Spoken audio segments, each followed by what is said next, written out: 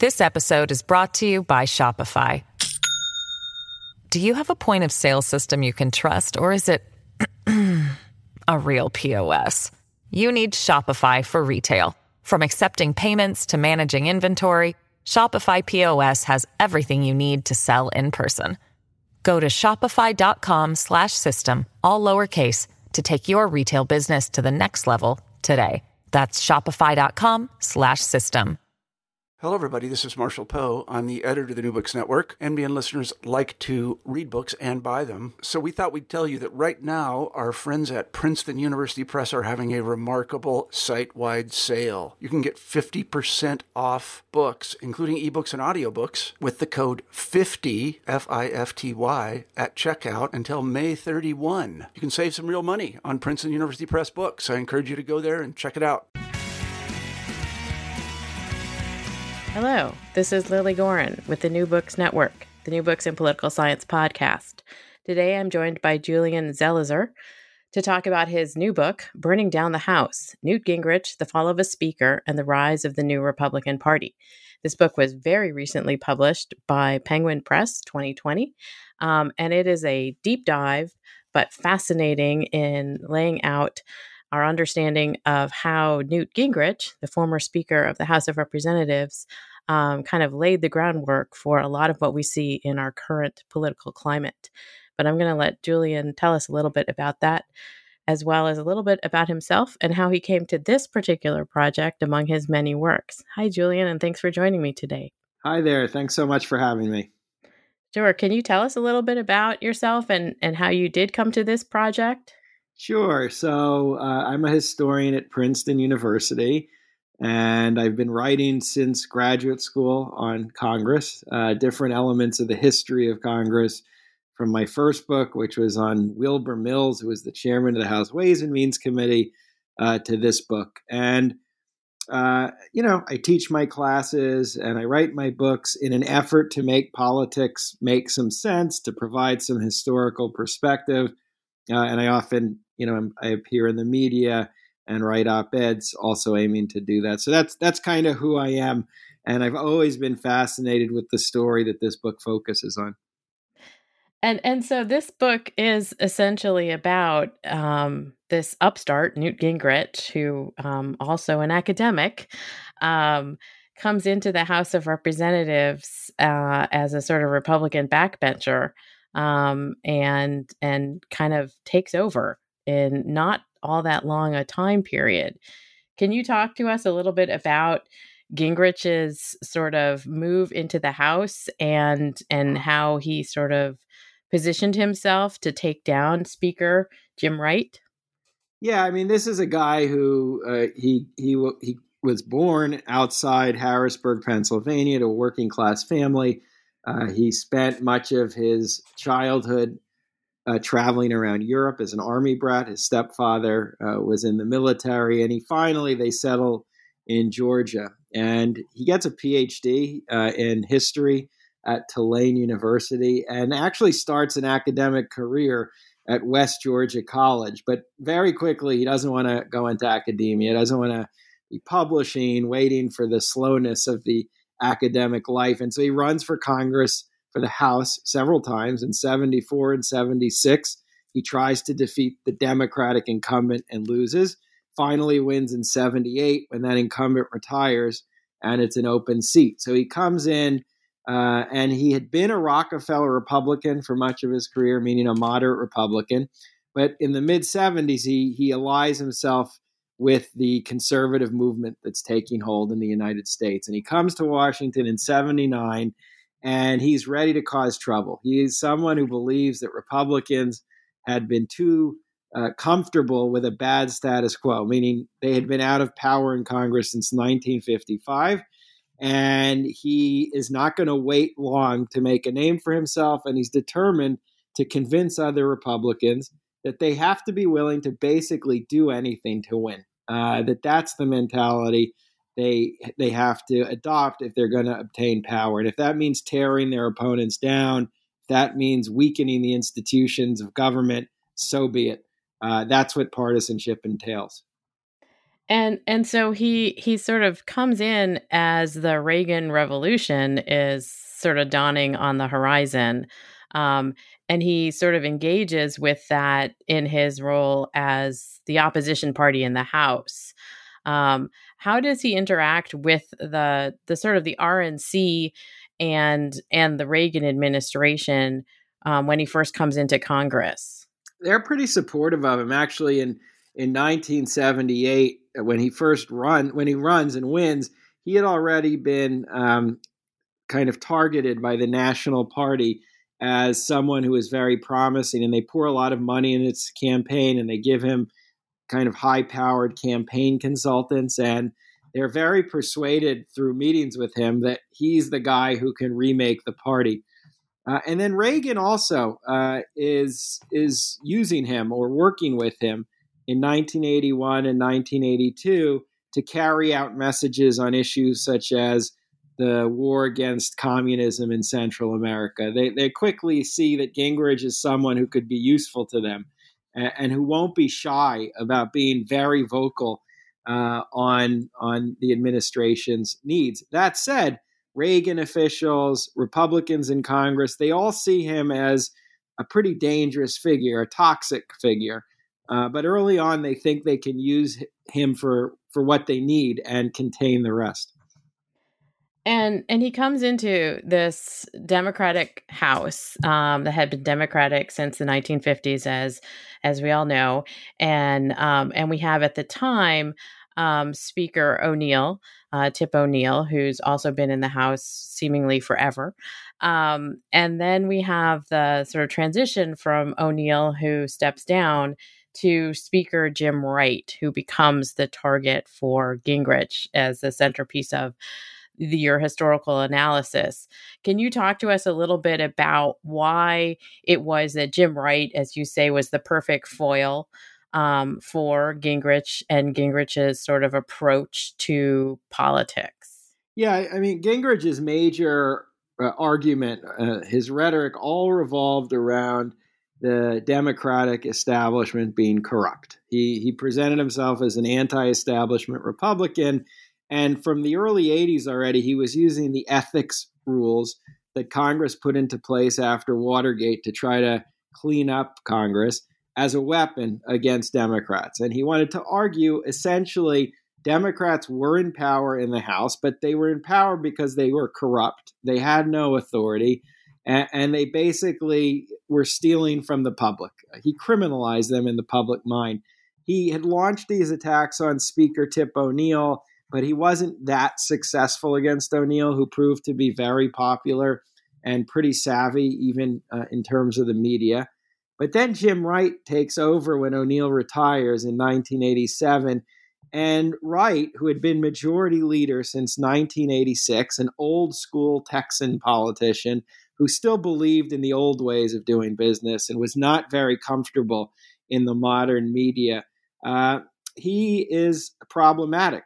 There are stories about him in the press raising questions about ethical issues, about relationships with real estate developers and oil tycoons in Texas, stories about a book that he published of speeches that he would sell in bulk whenever he talked to a large group as a way to make book royalties. And he was also someone who just was not very adept at the world Gingrich loved: cable television, modern journalism. He just didn't like that stuff. And so on both fronts, Gingrich instantly saw this is someone who might be a perfect foil. And so he becomes that foil. Also, again, this is sort of like traditional understandings of politics and power. We have a transition. He's a new leader. And Gingrich sees this opportunity to sort of, change the narrative. And so how does he ultimately take on Wright and this ethics scandal that, I had recollections of it, and then I'm reading your book and I was like, oh yeah, I remember that part and this part, but it's sort of obscure. And it was obscure then. I mean, he took these stories that had been floating both in the national press and in the Texas press, stories about Wright by a group of investigative journalists who were in some ways proteges of the Woodward and Bernstein generation of journalism from Watergate, people determined to look at the trail between money and government and lobbyists and politicians. And there were these stories. Some were totally not accurate, and some were kind of half-cooked stories. They were developing stories. And the two that become most problematic for Wright, one is Jim Wright had a business, an investment business with a real estate developer who lived in his district named George Mallock. They had been friends for many years, and they invested in different things, including oil investments. Nothing illegal. This was legal under the rules of the House and under the law. But there were stories about, what does this mean? And then there were stories about that book deal. And again, there was nothing unethical about it. Every member of Congress was allowed to do this. There were only limits on how much you could earn in speaking fees, but no limits on how much you could earn selling books. And what Gingrich did very effectively is he took bits and pieces of these different stories, and he essentially kept saying to the press, well, this means he's the most corrupt speaker in American history. That was the tagline he used. And he would distribute clippings of these stories to members of Congress or to reporters themselves so that they would uncover more. And gradually, he builds up enough pressure that the House Ethics Committee launches an investigation. Common Cause, a reform organization, says there's enough to at least look into if there's any problems. And that's when the whole investigation started. And so this is also something that Gingrich is managing through his capacities in the new media world, which is also something that you talk about in terms of the development and sort of new space, Fox News and talk radio.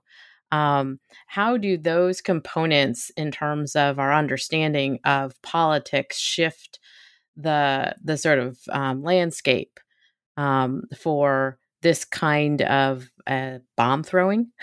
Well, I mean, most important is it allows politicians like Gingrich, even if they're not part of the leadership, a pretty easy way to get their message out. And not only just to make a name for themselves, but whatever argument they want to make about Speaker Wright, for example, or about the Democrats more broadly, Gingrich saw there were quick ways to inject those arguments into the bloodstream of American public life. And cable television was particularly useful in his mind.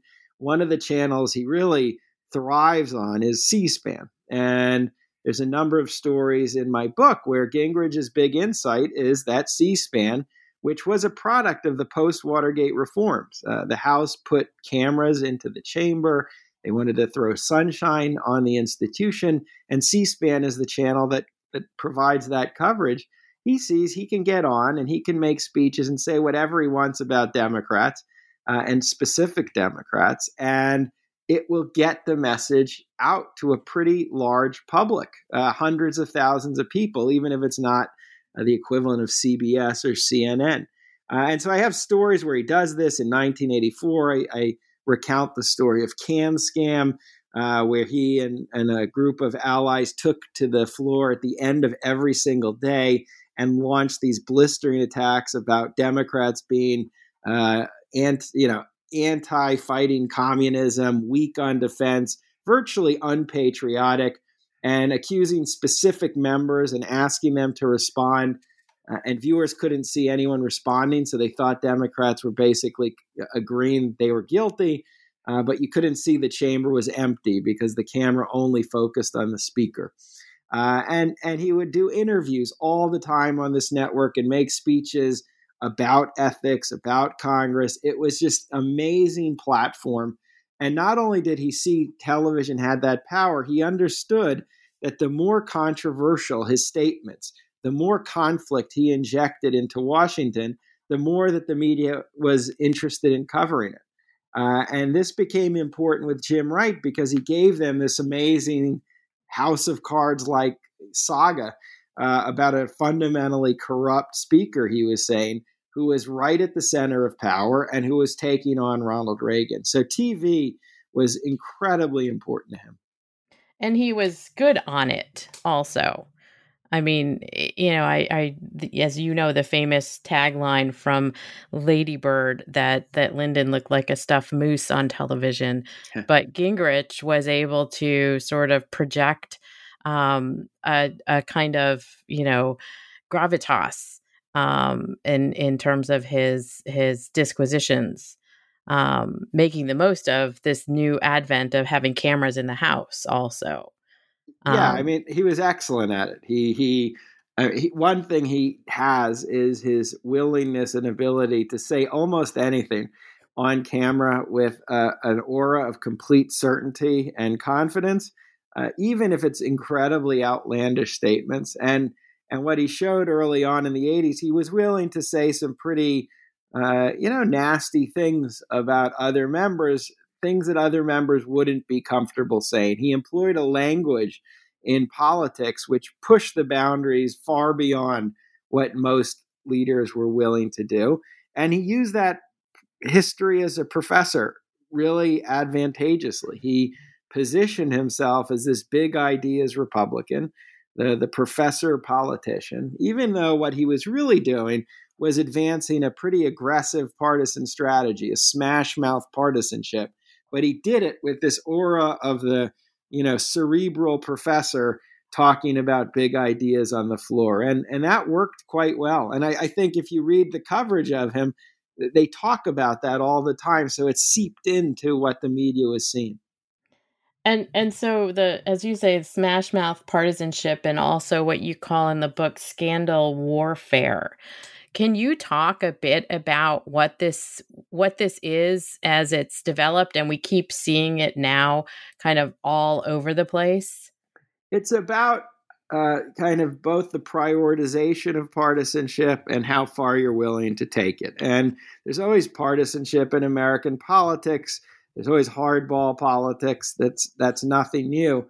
But right, I mean, Gingrich, he basically argued that Republicans had to prioritize partisanship above everything else. The old balance that both parties tried to achieve between partisanship and governance, and partisanship and the needs of preserving the institutions of democracy, Gingrich didn't think that's what politicians in his party should be doing. It was partisanship above all. That was the first principle. And then once he reached that point, he really argued that his colleagues shouldn't be concerned about what we would call guardrails. They shouldn't be worried about, are you going too far? What are the limits of what we can do? Which many senior Republicans at the time were still thinking about. He would go all out. There was almost nothing he wasn't willing to do in the pursuit of power. And that's a kind of partisanship that can be incredibly dangerous because it erodes the ability of the institutions to work, and it creates a toxic atmosphere that's hard to undo. And I think in many ways we still live with the results of that. This episode is brought to you by Shopify. Do you have a point of sale system you can trust, or is it a real POS? You need Shopify for retail. From accepting payments to managing inventory, Shopify POS has everything you need to sell in person. Go to shopify.com/system, all lowercase, to take your retail business to the next level today. That's shopify.com/system. And so you talk about this in terms of the transition from Speaker Wright to Speaker Foley. And then Speaker Foley becomes the king that Gingrich topples yet another king in the election in 1994. But you talk about the fact that Foley sort of says we're going to go back to less aggressive situations and we'll have comedy between the parties. Did he sort of not see what was going on, or was it really sincerely like, I hope we can get beyond this? Yeah, well, it wasn't just Foley, it was Wright also. So let me step back for a second in that When my story culminates and Jim Wright decides that he's going to resign, first speaker in American history to do that, he's under pressure from Democrats to do that because Democrats are just scared about where this is all going. And some Democrats are talking to the press and saying it's time for him to go. Wright steps down, and he makes this big speech on the floor on the day of his resignation. And it's a well-known speech in American rhetoric. He gives a long speech where he goes for 1 hour, point by point, explaining why everything that Gingrich had said about him and the ethics committee had investigated wasn't true, that he had never violated any laws, any ethics rules. And he wasn't admitting to having done anything wrong. He admits he had bad judgment, and he admits he would do things differently, but he stood by his record. And he ends the speech, though, by asking both Republicans and Democrats to lay down their arms. He says, I'm giving myself up. I'm giving this job back to you. So let's not allow mindless cannibalism, he says, to basically destroy this institution. And the speech is really interesting in that I believe Speaker Wright believed it. I think he thought there was a going back to normal. He thought that by doing this, an act of self-sacrifice, that he could calm the storms and he could kind of push back against what Gingrich wanted to do. It was very clear soon after Gingrich had zero intention of stopping. Jim Wright was just another kind of part of a broader battle. And Foley had a lot of the same mentality as Jim Wright. That made him appealing to many Democrats. There was a sense, okay, he will bring us back to a calmer time. He was a person who liked to reach out across the aisle, et cetera, et cetera. He's instantly attacked by Republicans, Foley, with a famous memo that was leaked by someone who had worked for Gingrich, suggesting that Foley was gay at a time that was politically harmful. And, you know, within a few years of Foley's term, it became clear that Gingrich was, in fact, not going away. He was on his way to becoming the leading Republican in Washington. And that's exactly what happens in 94. Republicans regain control of Congress for the first time since 55, and Newt Gingrich becomes Speaker of the House. And so as all of this is going on, as you note that there's, you know, the sort of discussion with regard to right inside the Democratic Party, that there is sort of back and forth inside the Republican Party in the RNC with Lee Atwater, with George H.W. Bush, with regard to, as you note, the sort of thinking that on some level Gingrich was toxic, but on other sides he was aiding the Republican cause. Can you talk a little bit about what you saw inside the RNC during this period? Yeah, this is a party, and obviously listeners will hear the similarities with today, where they were wrestling with what to do with Newt Gingrich. All elements, the RNC, the two administrations of the 1980s, Reagan and Bush, the Republican leadership in Congress. The one of the characters in my book is the House Minority Leader, a guy named Bob Michael, who was a very well-respected Republican, a quiet, unassuming fellow from Illinois, who was very much an old-school politician who believed you had to work with Democrats, you had to focus on actually being able to pass legislation, not just destroy each other. And all of them were trying to, you know, come to a conclusion about what you do. And while most of these Republicans said in public for sure, and even in private, that they didn't like what Gingrich was up to, that they believed he was really playing a lowball kind of politics. They didn't even like what he was doing to Jim Wright. They thought it was unfair, that he was essentially criminalizing this guy who hadn't done anything worthy of what Gingrich was arguing. What I also saw was that all of the Republicans gradually embrace what he's saying, and they embrace him. Bob Michel and the Republican leadership, for example, start to echo his exact rhetoric, really talking endlessly in 1988 and 89 about the corruption of the Democratic Party and the ethical rot that existed throughout the Capitol Hill and throughout the Democratic caucus. They put out studies to the press replicating this argument. In 1988, during George H.W. Bush's campaign against Michael Dukakis, at a time most Republicans even weren't still speaking about Wright and this scandal story, Bush starts talking about it on the campaign trail because Lee Atwater says it's a good way to charge that Democrats are corrupt and counteract any suspicions people have about Bush and the Iran-Contra scandal. And after Jim Wright falls, it's not as if Gingrich fades. He's actually a bigger person in this whole Republican orbit. And people like Lee Atwater, who are now heading these campaigns, and Ed Rollins, they see Gingrich as a kindred spirit. And they're trying to do what he does in Congress on the campaign trail. And that's exactly what happens. They kind of come together by the mid-1990s as the new dominant force in the GOP. And so the GOP is essentially, if we would say it in political science terms or historical terms, remade in a lot of ways by Gingrich, which I think is the thrust of your book, that it's not just that it's about taking down Wright, it's about changing the landscape in which politics happens, and that partisanship becomes the overarching point as opposed to producing legislation. Is that more or less what you're detailing here?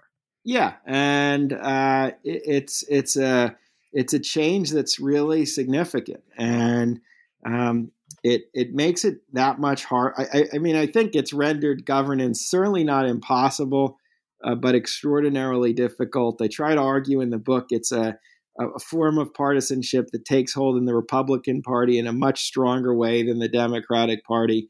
And it's an approach to politics where partisanship is all encompassing, and not just partisanship, but aggressive, in your face partisanship. And Gingrich never backed down from that mode of operating. He does it as Speaker, and he's continued to support it even in his current role as a pundit and an explainer of politics on Fox News. But in the end, if you shift the priorities of politics that way, and leading officials in a party kind of center on that way of thinking, when you face policy problems and crises like a pandemic, it becomes almost impossible to really put forth serious, good solutions because the institutions are too broken.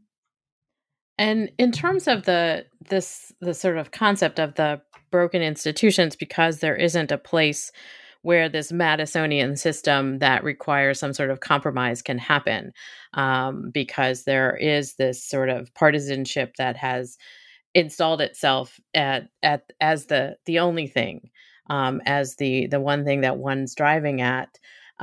What happens to the sort of concepts of how politics works?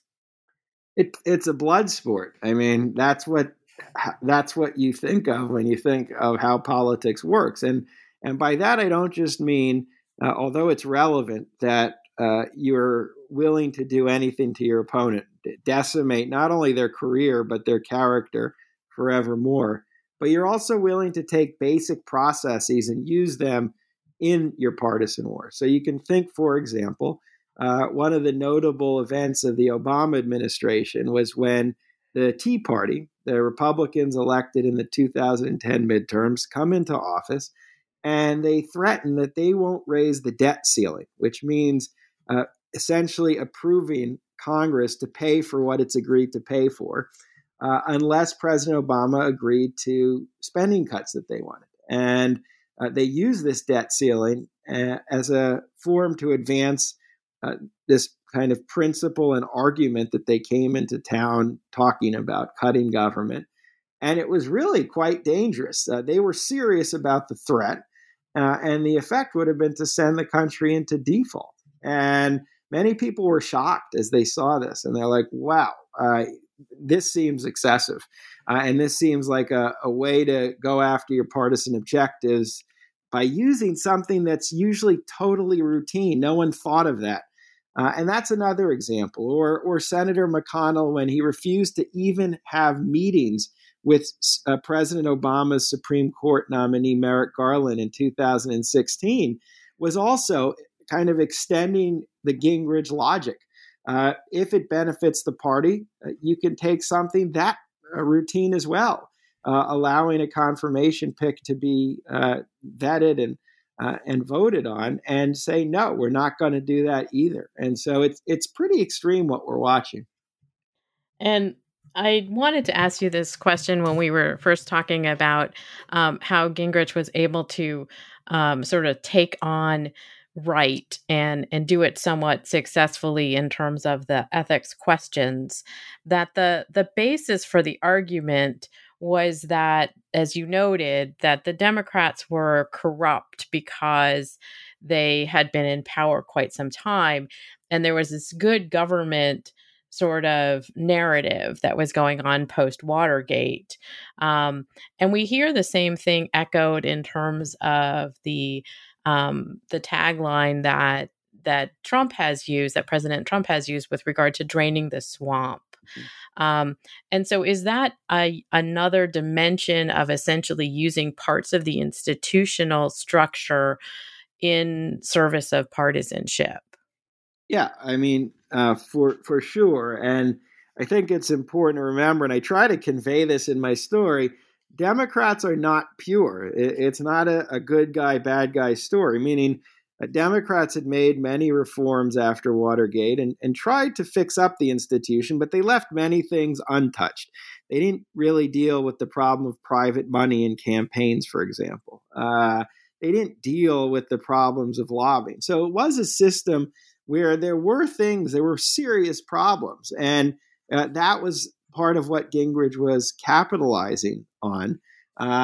That's different, of course, than saying the whole institution is worthless and the whole institution is broken, which is where Gingrich went with that. And nor was Gingrich someone who really pursued reforming government when he was in power or at a personal level. He was often guilty of the exact things he was accusing Jim Wright and other Democrats of doing.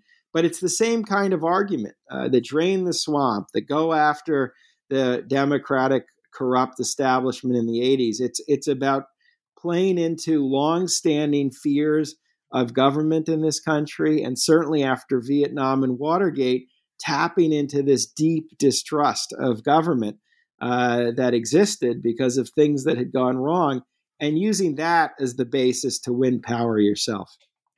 And of course, Gingrich's story doesn't end, right?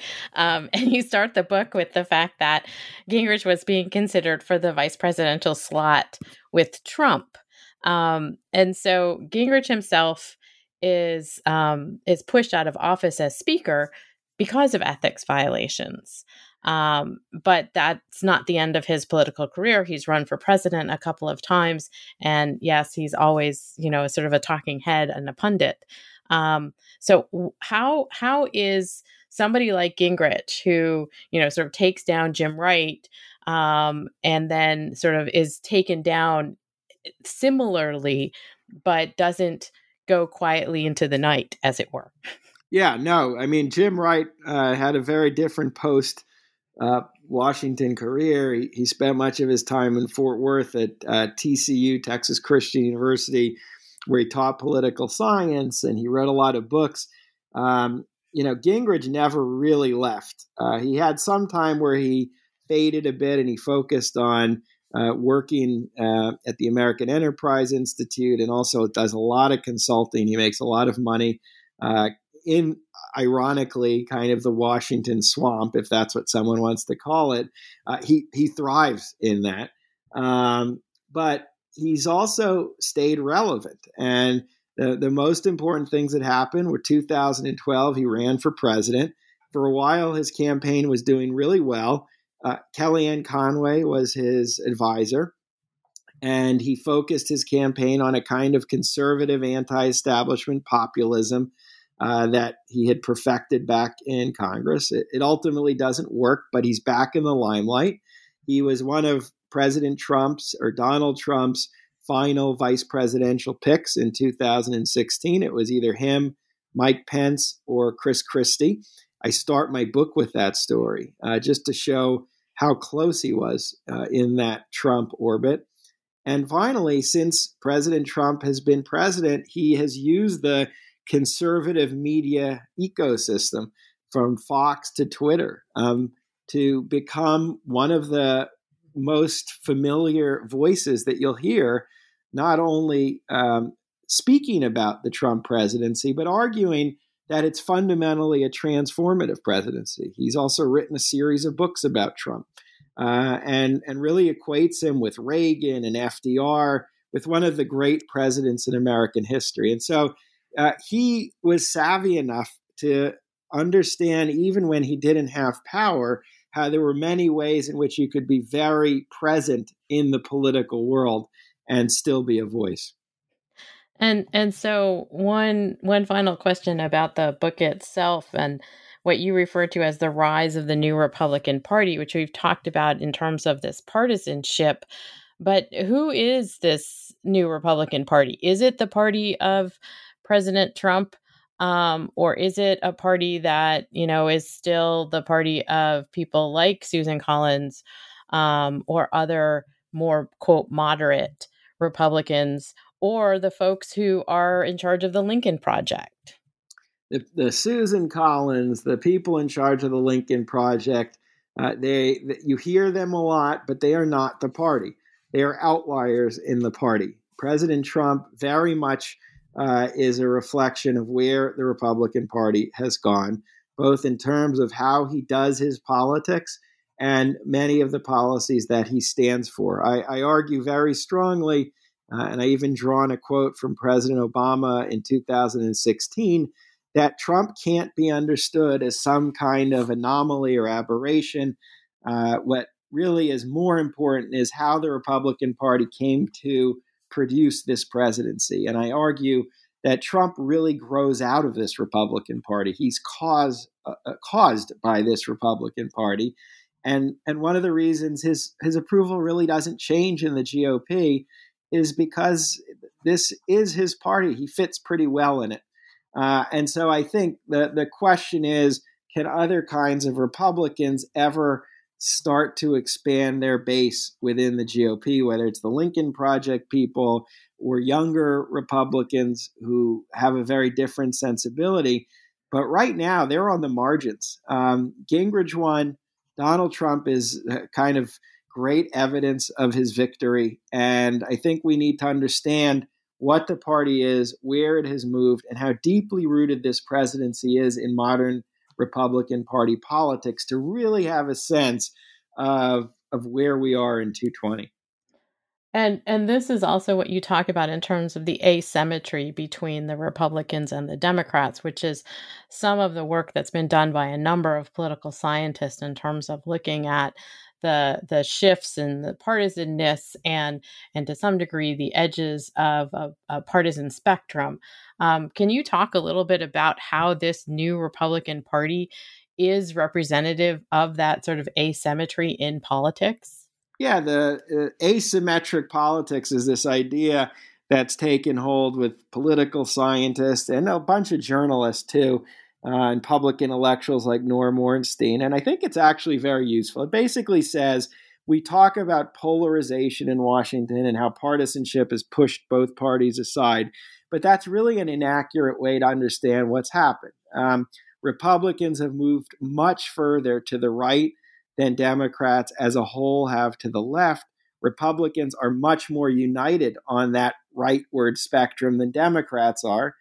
And Republicans are willing to engage in a kind of partisanship, whether it's the use of disinformation and untruth to things that we've talked about, like using basic procedures as partisan bludgeons.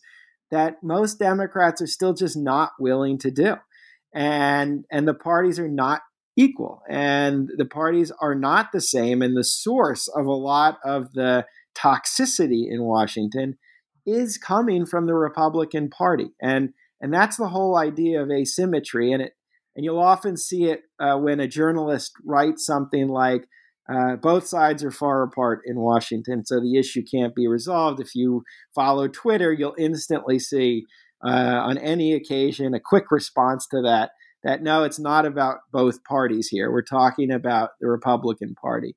And I think it's important. I think when parties are different, when they diverge in pretty significant ways, it's actually not honest to not account for that and to pretend everything's just a big amorphous partisan issue, as opposed to giving a more clear-eyed view of how one party has moved in such a different way. So that there's the research with regard to sort of looking at where this asymmetry is and how it works. And as you're talking about it in terms of using institutions in particular ways, but there's also the side where journalism is trying to be balanced. And that's often where the asymmetry is not necessarily integrated into attempts at balance. As you note, if somebody says they're both doing this, and the response is, well, maybe not. No, that's exactly right. And, interestingly, this is something that Gingrich capitalized on at the start of his career, this hesitance that the media had to really calling things for what they are, or to reporting on things in a way that they would fear looked as if they were not being objective. And that allowed Gingrich to just throw out a data dump of disinformation about people. And even if it gradually got corrected and sifted through, initially it was just put out there. And I think that's a problem we face today. And it's been President Trump has just exposed these problems. He didn't create them. But journalists have been wrestling with, what do you do? And how do you report on this well? And the problem when that both side-isms emerges in the press isn't, again, that it's too bland or something. It's actually not telling the story that's going on. It's missing the causal force. And I think it's important that reporters and the media figure out a way to tell these stories the right way. And your book is filling in some of the discussion in terms of the asymmetry in a narrative about the evolution of the Republican Party over the last 30 years. And I'm sorry. I mean, that's what I wanted to do. And my way of doing this was to tell, to find a story that was pretty riveting and dramatic, with real people and real moments and real turning points, but to put a face on some of the key players in this, like Gingrich. Because if you have people like that, if you have key movers, which we often forget when we're talking about how this all happened, I think it just helps generate a different kind of discussion. Democrats didn't have their Newt Gingrich. They never really did. And that then gets you to this question of how the parties are not the same anymore. And so now that you've written essentially a history of the Republican Party of the last 30 years, what are you working on now? Something totally different, which is what I like to do. I'm writing a book about a rabbi who was a theologian at the Jewish Theological Seminary named Abraham Joshua Heschel. And he wrote a lot of books about the relationship between God and humans, but he was very relevant in the 60s, first as a civil rights activist. He marched in Selma with Martin Luther King. He was very close with a lot of civil rights leaders. And then he becomes an incredibly prominent voice in the anti-war movement. He's the head of a small group of clergy against the war. And so I'm writing for the Jewish Live series of Yale University Press, which are short biographies about kind of famous and influential Jewish figures. I'm writing a biography about him. So I've really shifted into a different set of questions, although still fascinated with individuals who had a big impact on their world. Well, I look forward to reading the short short narrative about Rabbi Heschel. And I hope maybe you'll come and talk to me about that as well. Be a pleasure to do that. Looking forward. Thank you for joining me today, Julian Zelizer, author of Burning Down the House, Newt Gingrich, The Fall of a Speaker, and the Rise of the New Republican Party. This was published in 2020 by Penguin Press. I assume it's available at most online retailers. Any brick and mortar store you want to give a shout out to? You can go to any store, any independent bookstore in your area. And then obviously any online service like Amazon, you can get it anywhere you want. But support local independent bookstores. Thanks so much for joining me today. Thank you.